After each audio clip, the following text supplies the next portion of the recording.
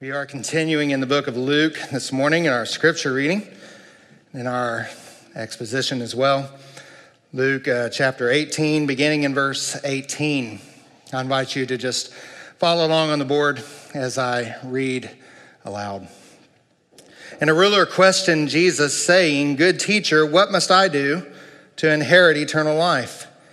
And Jesus said to him, "Why do you call me good? No one is good except God alone. You know the commandments. Do not commit adultery, do not murder, do not steal, do not bear false witness, honor your father and mother." And he said, "All these things I've kept from my youth." When Jesus heard this, he said to him, "One thing you still lack.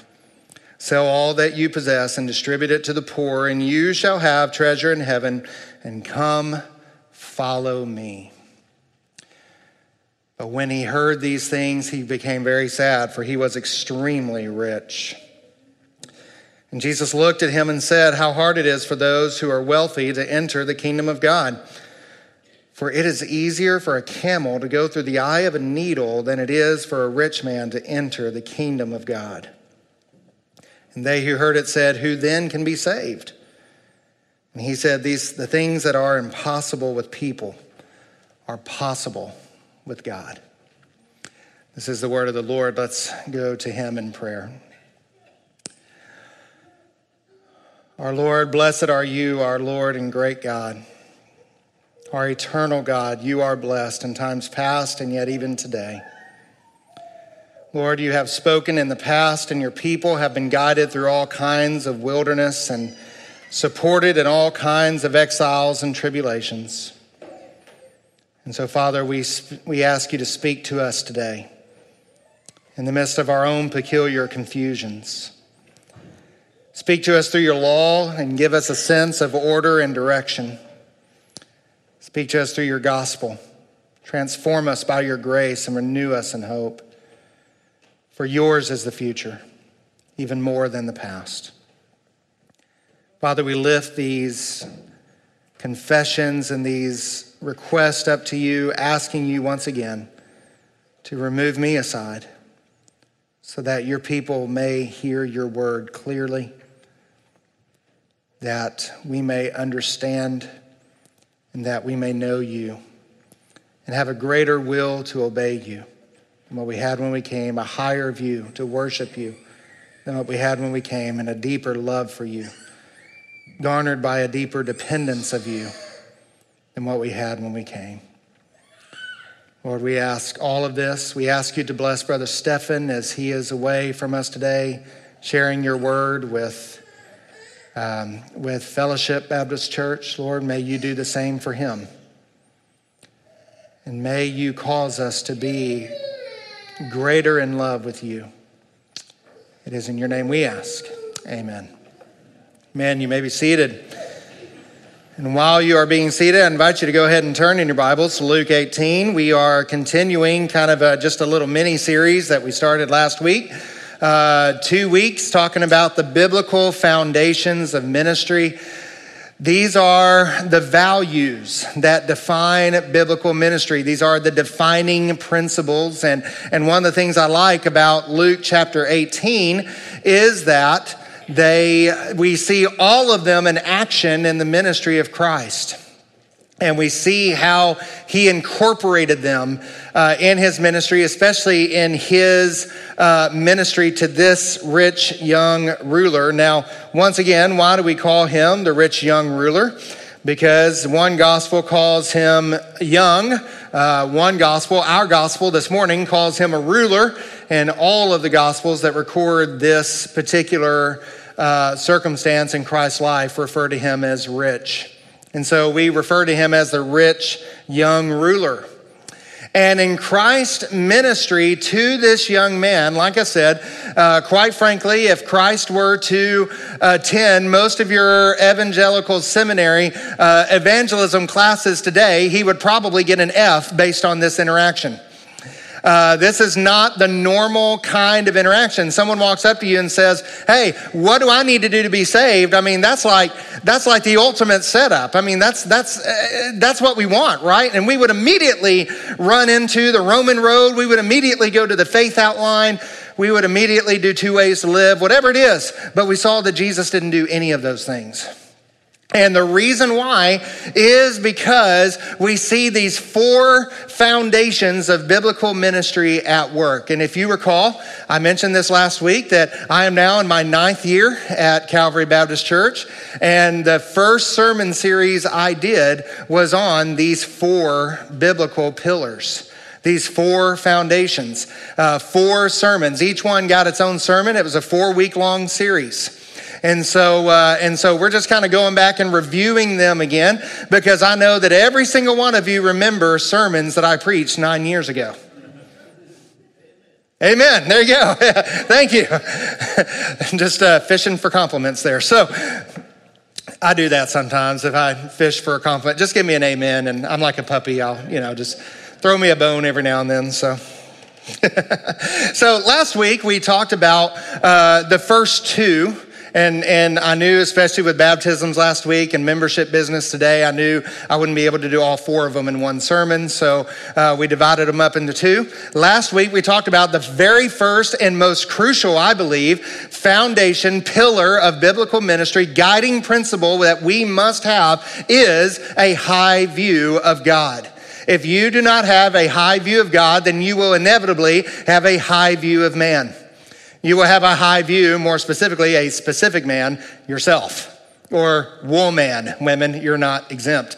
And so if you don't have a high view of God, you will inevitably have a high view of people or yourself. We talked about this morning in my Sunday school class, talking about the discipline of the church gathering. And we were talking about how it is, we come together on God's time. It's not at our convenience per se, but it is meant to be a discipline that is cultivated, that we gather with God's people on His time and His way, because we are submissive to the Lord. We are not telling the Lord how we want things done.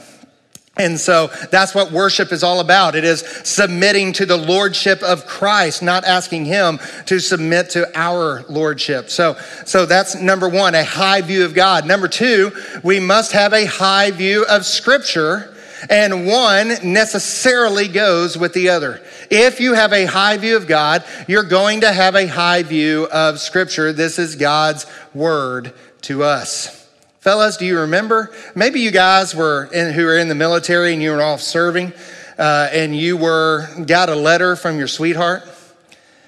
Did you just read it once and then just kind of throw it away? How many of you to this day still got letters that you and your sweetheart wrote to each other? Okay, well that application just totally failed. But the point is that when someone is important to you, apparently, maybe not, I don't know. But when someone is important to you, you keep what they write you, right? How many of you can still, now we got cell phones today, how many of you still remember your loved one's phone number back from when you were dating? Few people, okay, a few more, all right. Today it's email, right? So I remember what Roxanne's email address was. But I don't know any of your phone numbers, by the way. If I ever lose my cell phone, I'm in trouble. But yeah, a high view of Scripture. Because we have a high view of God, it is inevitably going to lead to a high view of Scripture. That is why we preach the Word of God the way we do here. That's why we give precedence to the Word of God, because we have a high view of Scripture. We have a high view. We want you to understand it. We want to explain it to you so that you will grow to love it. And through it, you will grow to love God even more. My goal for every one of you when you leave here today is that you will have a higher view of God when you leave than what you had when you came. And if that's true, then I've been successful. If that's not true, then maybe there's something I need to examine. And so I want you to have a high view of God through our high view of Scripture. But we're just going to dive right into number 3 this morning. And number three, and again, all of this is related. One inevitably leads to the other. A high view of God leads to a high view of Scripture, which will inevitably lead to an accurate view of humanity. An accurate view of humanity. And so where am I getting this from? Well, look at the rich young ruler's response. You remember, Jesus could have said anything here. This is part and parcel to where we're getting our high view of Scripture, because Jesus could have said anything. He is God. And so by virtue of anything he said would have been the word of God. And yet what does he do? He quotes Scripture. He explains the Scripture, and he quotes the commandments. And what is the rich young ruler's response? Look at verse 21. And the rich young ruler, and he said, all these things I have kept from my youth. He had a pretty high view of himself, didn't he? Pretty high view of himself. I have never sinned. And when I have sinned, I followed all the rules to make it better. I don't think he's actually claiming sinless perfection here. I think what he's claiming is that he has kept the law perfectly, and that he's done all the requirements, he's done all the ceremonial things, he's done all of that. So if anyone should have a high view of himself, it should be this guy, right? I mean, if anyone deserves it, it should be this guy. And yet Jesus is going to say something that's going to rock his world. And quite frankly, it rocks a lot of people's worlds today. Boy, if cultists love verses 18 through 20, where it seems like Jesus is somewhat separating himself from the Father. Cultists love that verse. Man, if cultists love that verse, the theological liberals today and the social justice crowd, they love these verses that are coming. Because Jesus says, one thing you still lack, sell everything you have, distribute it to the poor, and you will have treasure in heaven. And come follow me. Now, funny, the social justice crowd kind of leaves that last part out. They just say, go sell everything you have and give it to the poor. But what is Jesus saying here? Why in the world does he tell him to sell everything that he has? It seems like Jesus is telling him that the way to eternal life is to become destitute by giving everything you have away to someone else. But to understand what Jesus is doing, we have to take a closer look at the man's response. Understand what Jesus is actually challenging this man to do. And I think you're going to see that there's something here for all of us to examine in our own hearts. What's happening here? Well, let's take a closer look about this man's response, because we're going to see a couple things about humanity in general, and more specifically, we're going to see a few things about us. And that is, number one, we need to recognize our sinfulness. We need to recognize our sinfulness. Look what he says. In response to Jesus quoting him all the commands, the young ruler tells him, in verse 21, all these things I have kept from my youth. Hallelujah. Praise the Lord. Here's a cookie. Now, to us, that sounds like an incredibly arrogant statement, right? It really does. But that's like someone saying today that they're not a sinner or that they have never even sinned. I actually met someone who told me he was a pastor of another denomination who said that he has not sinned in 27 years. Well, you're all that in a bag of chips, aren't you? And so 27 years I have not sinned. By the way, he's calling God a liar when he says that. I don't think this ruler is saying that. I don't think this ruler is being argumentative. In fact, this, in the normal Jewish way of thinking at the time, this answer is actually very plausible. You see, Jewish boys were understood to come of age when they were around 12 or 13 years old. It was their bar mitzvah, which means they were a son of the commandment at that time. And at this time, he is legally and religiously mature, and he is probably everything a Jewish boy should have been in Jesus' day, and maybe even more. You see, because if he was, and we're speculating here now, but if by ruler we means that he was a synagogue leader, he was a ruler of the synagogue, then he is in charge of keeping the physical synagogue in shape. He's in charge of keeping it clean, maintaining it. Not only this, he would have been in charge of securing the weekly teachers. The weekly rabbis, he would be in charge of selecting them, a lot like when I'm gone and I ask someone to preach in my place. This was his full-time job. That's what he did. He would select the rabbis to come in. He would have had contact with most of the major rabbis and most of the major schools throughout the entire nation of Israel to accomplish this. He would have had access to them. He kept the Torah scrolls and readied them for reading. He would have also placed them in front of the rabbi to read and teach every Sabbath. And given his incredible wealth at such a young age, he probably inherited this role from his father. This was an inherited role often. And so he likely spent his childhood learning how to perform this job. He probably spent his entire childhood in the synagogue learning these things. Imagine he grew up listening to the conversations that his dad would have had with visiting rabbis as they arrived on Friday morning.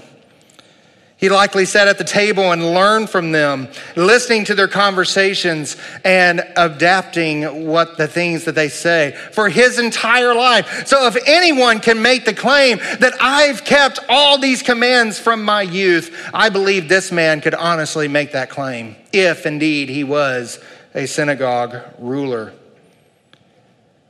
Which that kind of begs a question, doesn't it? Why did he come to Jesus? If he's kept all these things from his youth, then why ask this question? Why did he need to ask, what must I do to inherit eternal life? Was he only seeking self-affirmation? Like when someone asks a question, not because they want to learn the answer, but because they think they already know it and they're just looking for someone to agree with them? Maybe that's what he's doing. But I can't help but to wonder if there's something else here. If you look in Matthew chapter 19, verse 20, Matthew includes a different question. He says, the young man says, all these things I've kept from my youth. What am I still lacking? It's almost as if there is an unrest in this man's soul. That yes, I have kept all the commandments to perfection. Yes, I have been from my youth a child of the synagogue, but there's something that is not at peace in my soul. What must I do to inherit eternal life? I've done all these things, Jesus. What else am I lacking? Why can't I find peace? I've done that. He didn't recognize for all his outward conformity to external and cultural commands, it had blinded him to the darkness of his own depravity. It had blinded him. He didn't recognize the sinfulness. He thought because he was so conformed to the outward expectations of the synagogue that it had blinded him to the inward reality of his sinfulness. And by the way, we can do that in church, can't we? Every time if the preacher paints the walls, we line the pews and watch him do it. Every time the doors open, we're here. What do you mean I'm still a sinner? What do you mean that my heart's not right? I've done. What do you mean? Sometimes all that external conformity is covering up a greater unrest in the soul. That there is something quite not right. Jesus knew this young man's heart. He knew that it was keeping him from coming to God. He didn't recognize his sin because there was something in his heart that he loved more than God. He loved more than Christ. There was something that he wanted to hang on to more than he wanted to grasp onto eternity. There was something in this world that he loved more than God, which tells us the second thing we need to have in our accurate view of humanity. We need to recognize our self-righteousness like this man had. But we also need to recognize idolatry in our hearts. We need to recognize idolatry in our hearts. Jesus tells them, here's what you're missing. Here's what's wrong. Here's why. Here's what's lacking. And he tells him to give up everything you have, sell it, and don't just put it in high value market accounts. Don't just put it in high yield interest accounts. Give it away. Be done with it. Get rid of it. Don't just liquidize it. Let go of the grip that your riches that you hold dear and place your hope in what is eternal. And how do you access eternal riches? Jesus says, come follow me. Sell everything you have and give it to the poor. You will have treasure in heaven, and come follow me. That's what Jesus tells this man. And I dare say every evangelist in the country would mark Jesus down as a heretic here. What do you mean, give it away? What do you mean, let it go?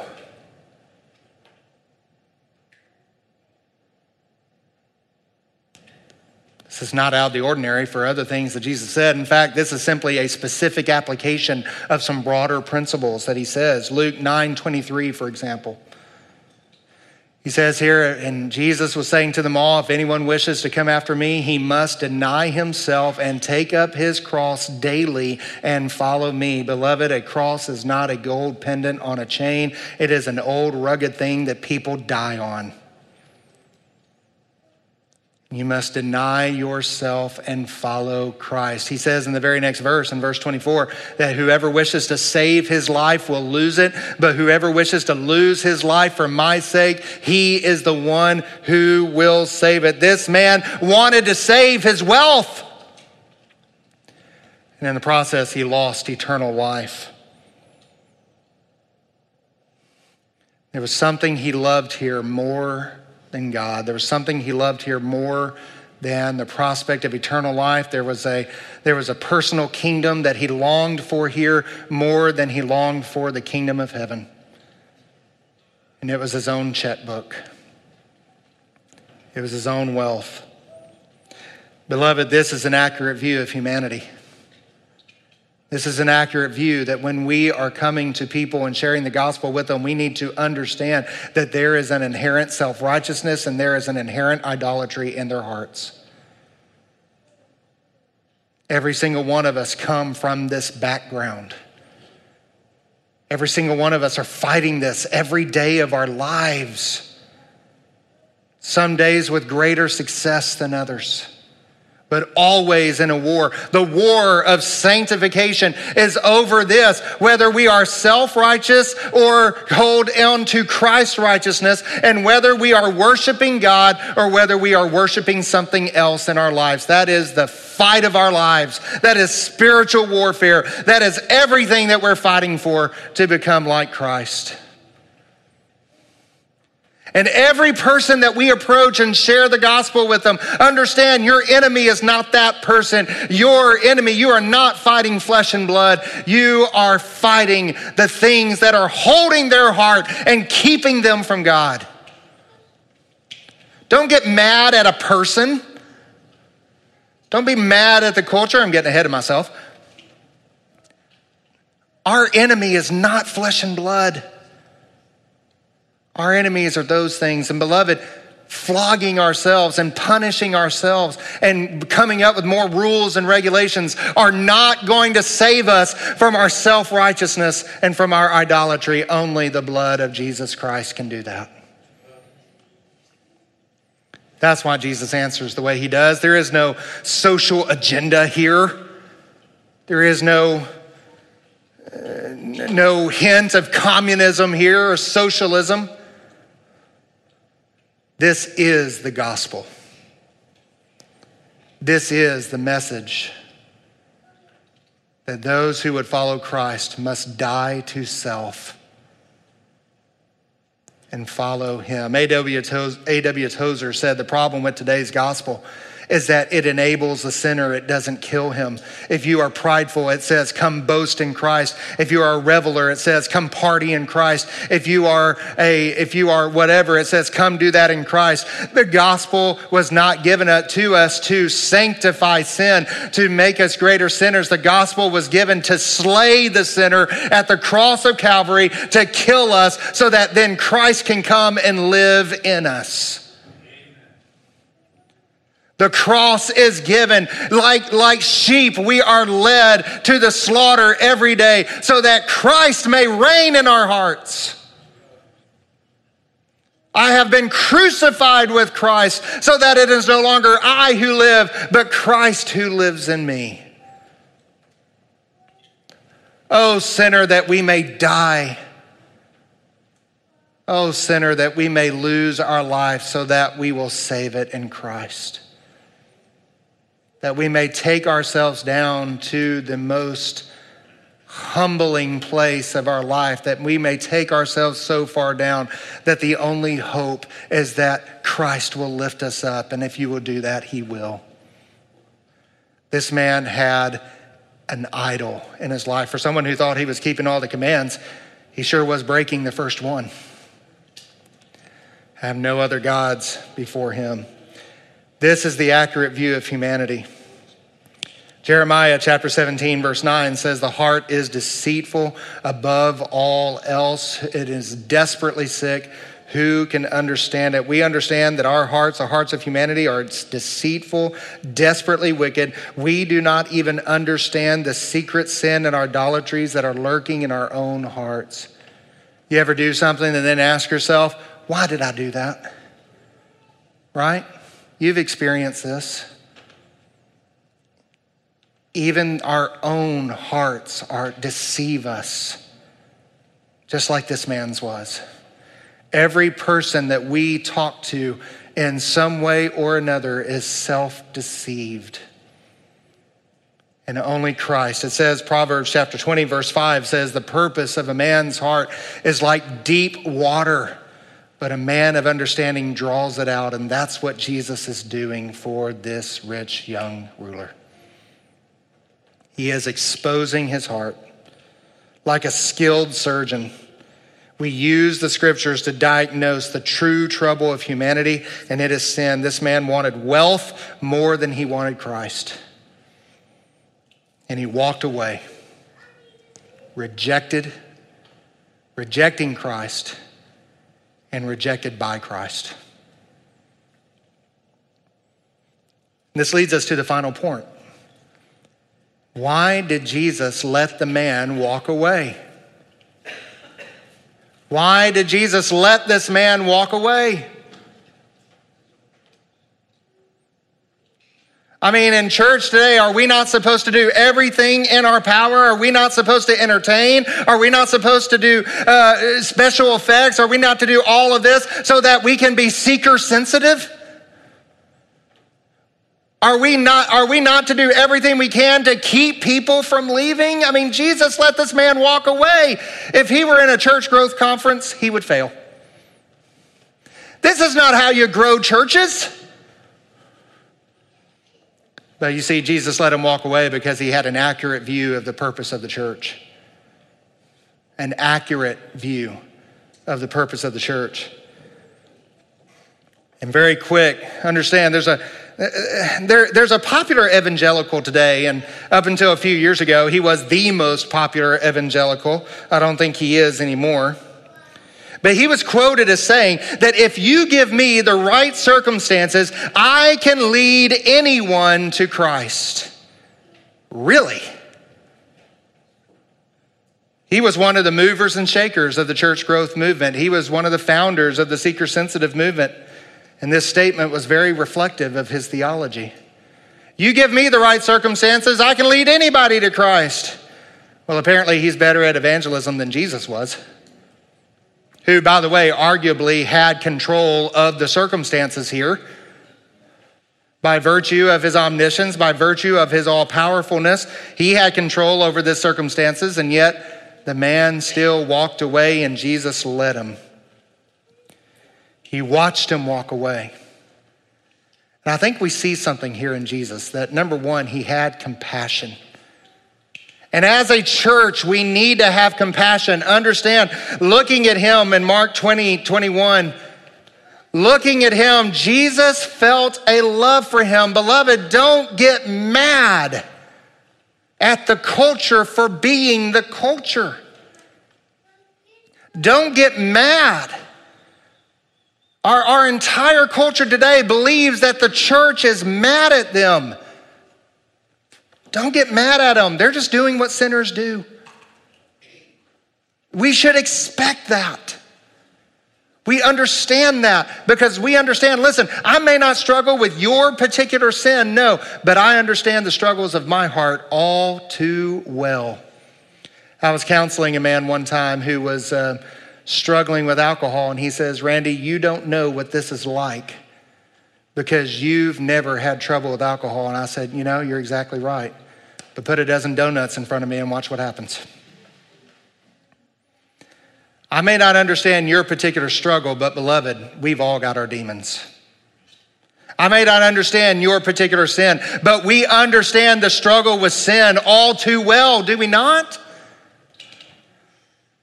And so we have compassion. We don't get mad at sinners for being sinners. We love them. I imagine this young ruler's turning away broke Jesus' heart. In fact, I don't imagine it. I know it. Why? Because Ezekiel 33, he says, as I live, declares Yahweh God, Adonai Yahweh, I take no pleasure in the death of the wicked, but rather that the wicked turn from his way and live. And this young man turned away from Christ. This young man, he stayed in his wickedness and it broke. Jesus took no pleasure in that. So why does the church take this morbid pleasure of announcing that the world is going to hell? Why does that not break our hearts? Why does that not grip us, control us? Jesus didn't take any kind of morbid pleasure from talking about the everlasting punishment that awaited this man. In fact, I imagine he must have held back tears as he watched him walk away. Look at how he mourned over the entire city of Jerusalem in Matthew 23. I don't have it on the board, but just listen to what he said. Listen to his voice. Jerusalem, Jerusalem, who kills the prophets and stones those who are sent to her. How often I wanted to gather your children together the way a hen gathers her chicks under her wings, but you would not. And how he is still mourning today over the loss of sinners. Even you who are sitting here this morning, week after week, wondering about and thinking about all the temporal things of the world, while the battle for all eternity is being waged over your soul. How your Savior mourns over you. How your Savior would gather you under the mighty protection of his wings. But week after week, you are unwilling. But you would rather rest in your own self-righteousness and gain whatever temporary pleasure you can from your own idolatry. Week after week, the Savior is calling, and week after week, he mourns as you walk out of here yet another time with a wasted opportunity to come to your Savior. How he must be mourning over you now. How he must be crying over you now. But one thing he doesn't do is he doesn't change his message. And yes, church, we must have compassion, but we must also be faithful to the message of Christ. And here's what he says. It says, Jesus looked at him and said, how hard it is for the wealthy to enter the kingdom of God, for it is easier for a camel to go through the eye of a needle than it is for a rich man to enter the kingdom of God. He doesn't back down from the message. In fact, evangelicals do. There's been a lot of attempts to try to soften what Jesus says here. Some people says it's referring to a certain kind of rope that was hard to control a camel. A lot of people will say it refers to a gate, like a certain gate, a small gate in Jerusalem that it was hard to get your camels through. All of that misses the point. What kind of needle is Jesus talking about? He's talking about a sewing needle. I've got one right here. Got one right here. Can you guys even see it? Well, you can't see this one because I don't actually have one. But the point is, I meant to get one and I forgot. But the point is that if I were holding one up here, you wouldn't be able to see it unless you just happen to catch a glint from the light, right? You can't see that. And Jesus says it is easier for a camel to fit through the eye of a needle than it is for a rich man to go to heaven. I have a hard enough time getting thread through the needle. I had to sew a button onto one of my jackets a while back. That mug took me an hour, a button. You ladies are like, really? Seriously? But yeah, it did, because I did not have the coordination to get it through the button, to get it through the eye of the needle. And Jesus said it's easier to get a camel through that than it is for a rich man to go to heaven. Let me ask you a question. What is Jesus saying here? Is he saying that it's impossible for a rich man to go enter the kingdom of God? Is that what he's saying? It's impossible for a rich man to be saved? Is that what he's saying? Are you ready? Yes. That's exactly what he's saying. That it is more difficult for a rich man to go to heaven than it is to squeeze a camel through the eye of a needle. That is exactly what Jesus is saying. And that is our message. It's impossible. Why?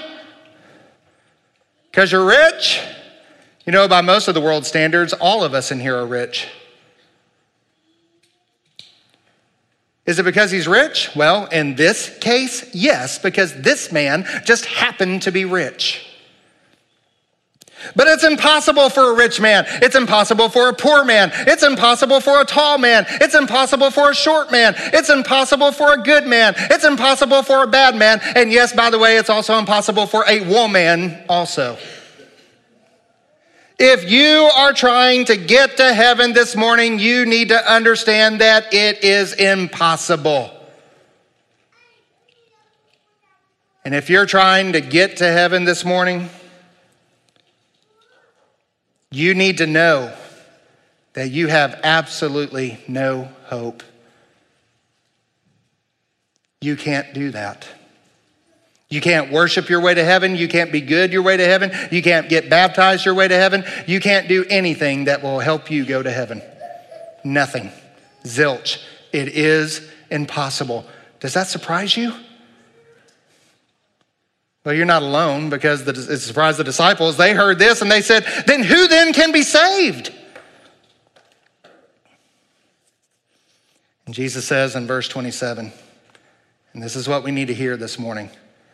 Jesus said, the things that are impossible with people are possible with God. You see, this is the purpose of the church. This is the message we bring to the world, that it is impossible for you to go to heaven. It doesn't matter what you do, we're not here to promote politics. We're not here to promote politicians, one economic theory over another. We're not here to promote anything other than the Christ crucified. Because every other means by which people try to be righteous will fail. It is impossible for any man or woman to go to heaven. But what is impossible for you has been made possible by God through Jesus Christ. And that is the message we preach. We preach Christ. We're not here to entertain you. We're not here to give you pop psychology. We're not here to do any of that. We are here to preach Christ so that you may be saved. We preach Christ so that each person may be fully mature in this church to know the faith, live the faith, and share the faith. and we don't back down from preaching Christ. So, beloved, are you here this morning and you don't know Christ? Understand that Christ is mourning over your soul. He wants you to come. But you need to understand that all those things that you are doing to try to earn your righteousness, all those things you're doing that's trying to earn your way to heaven is going to get you nowhere. Only the cross of Christ can save you. And what is impossible for you has been made possible through Jesus Christ our Lord. Amen? And that's the message we preach. And if you're here this morning and you have never surrendered to that message, you have never applied that message to your soul, I want to talk to you. There are others who want to talk to you. We want you to know that you know that you know that you are entering the kingdom of heaven when you walk out this morning. What if you die today? Death is no respecter of persons. Your soul is hanging by the smallest thread, one breath away from death. Who is securing your soul? Is it you or is it Christ? May it be Christ. May it be Christ, because anything else is going to cut that thread and you're going to fall straight to hell. Surrender to Christ this morning. I'd love to tell you how. Father, we thank you so much for your time this morning. We thank you for your truths. We thank you for your word. Lord, I pray that if there's one here this morning who has never come to the gospel of life, they have never known you as Savior, they've never repented of their sins, I pray this morning would be the morning that they repent of their sins and come to you. Lord, my words have been feeble, but Lord, your word is truth. You have the words of life. And I pray you will implant them to the lives of your people this morning. Let's just sing one verse and one chorus. Lead me to Calvary. Let's stand and sing together.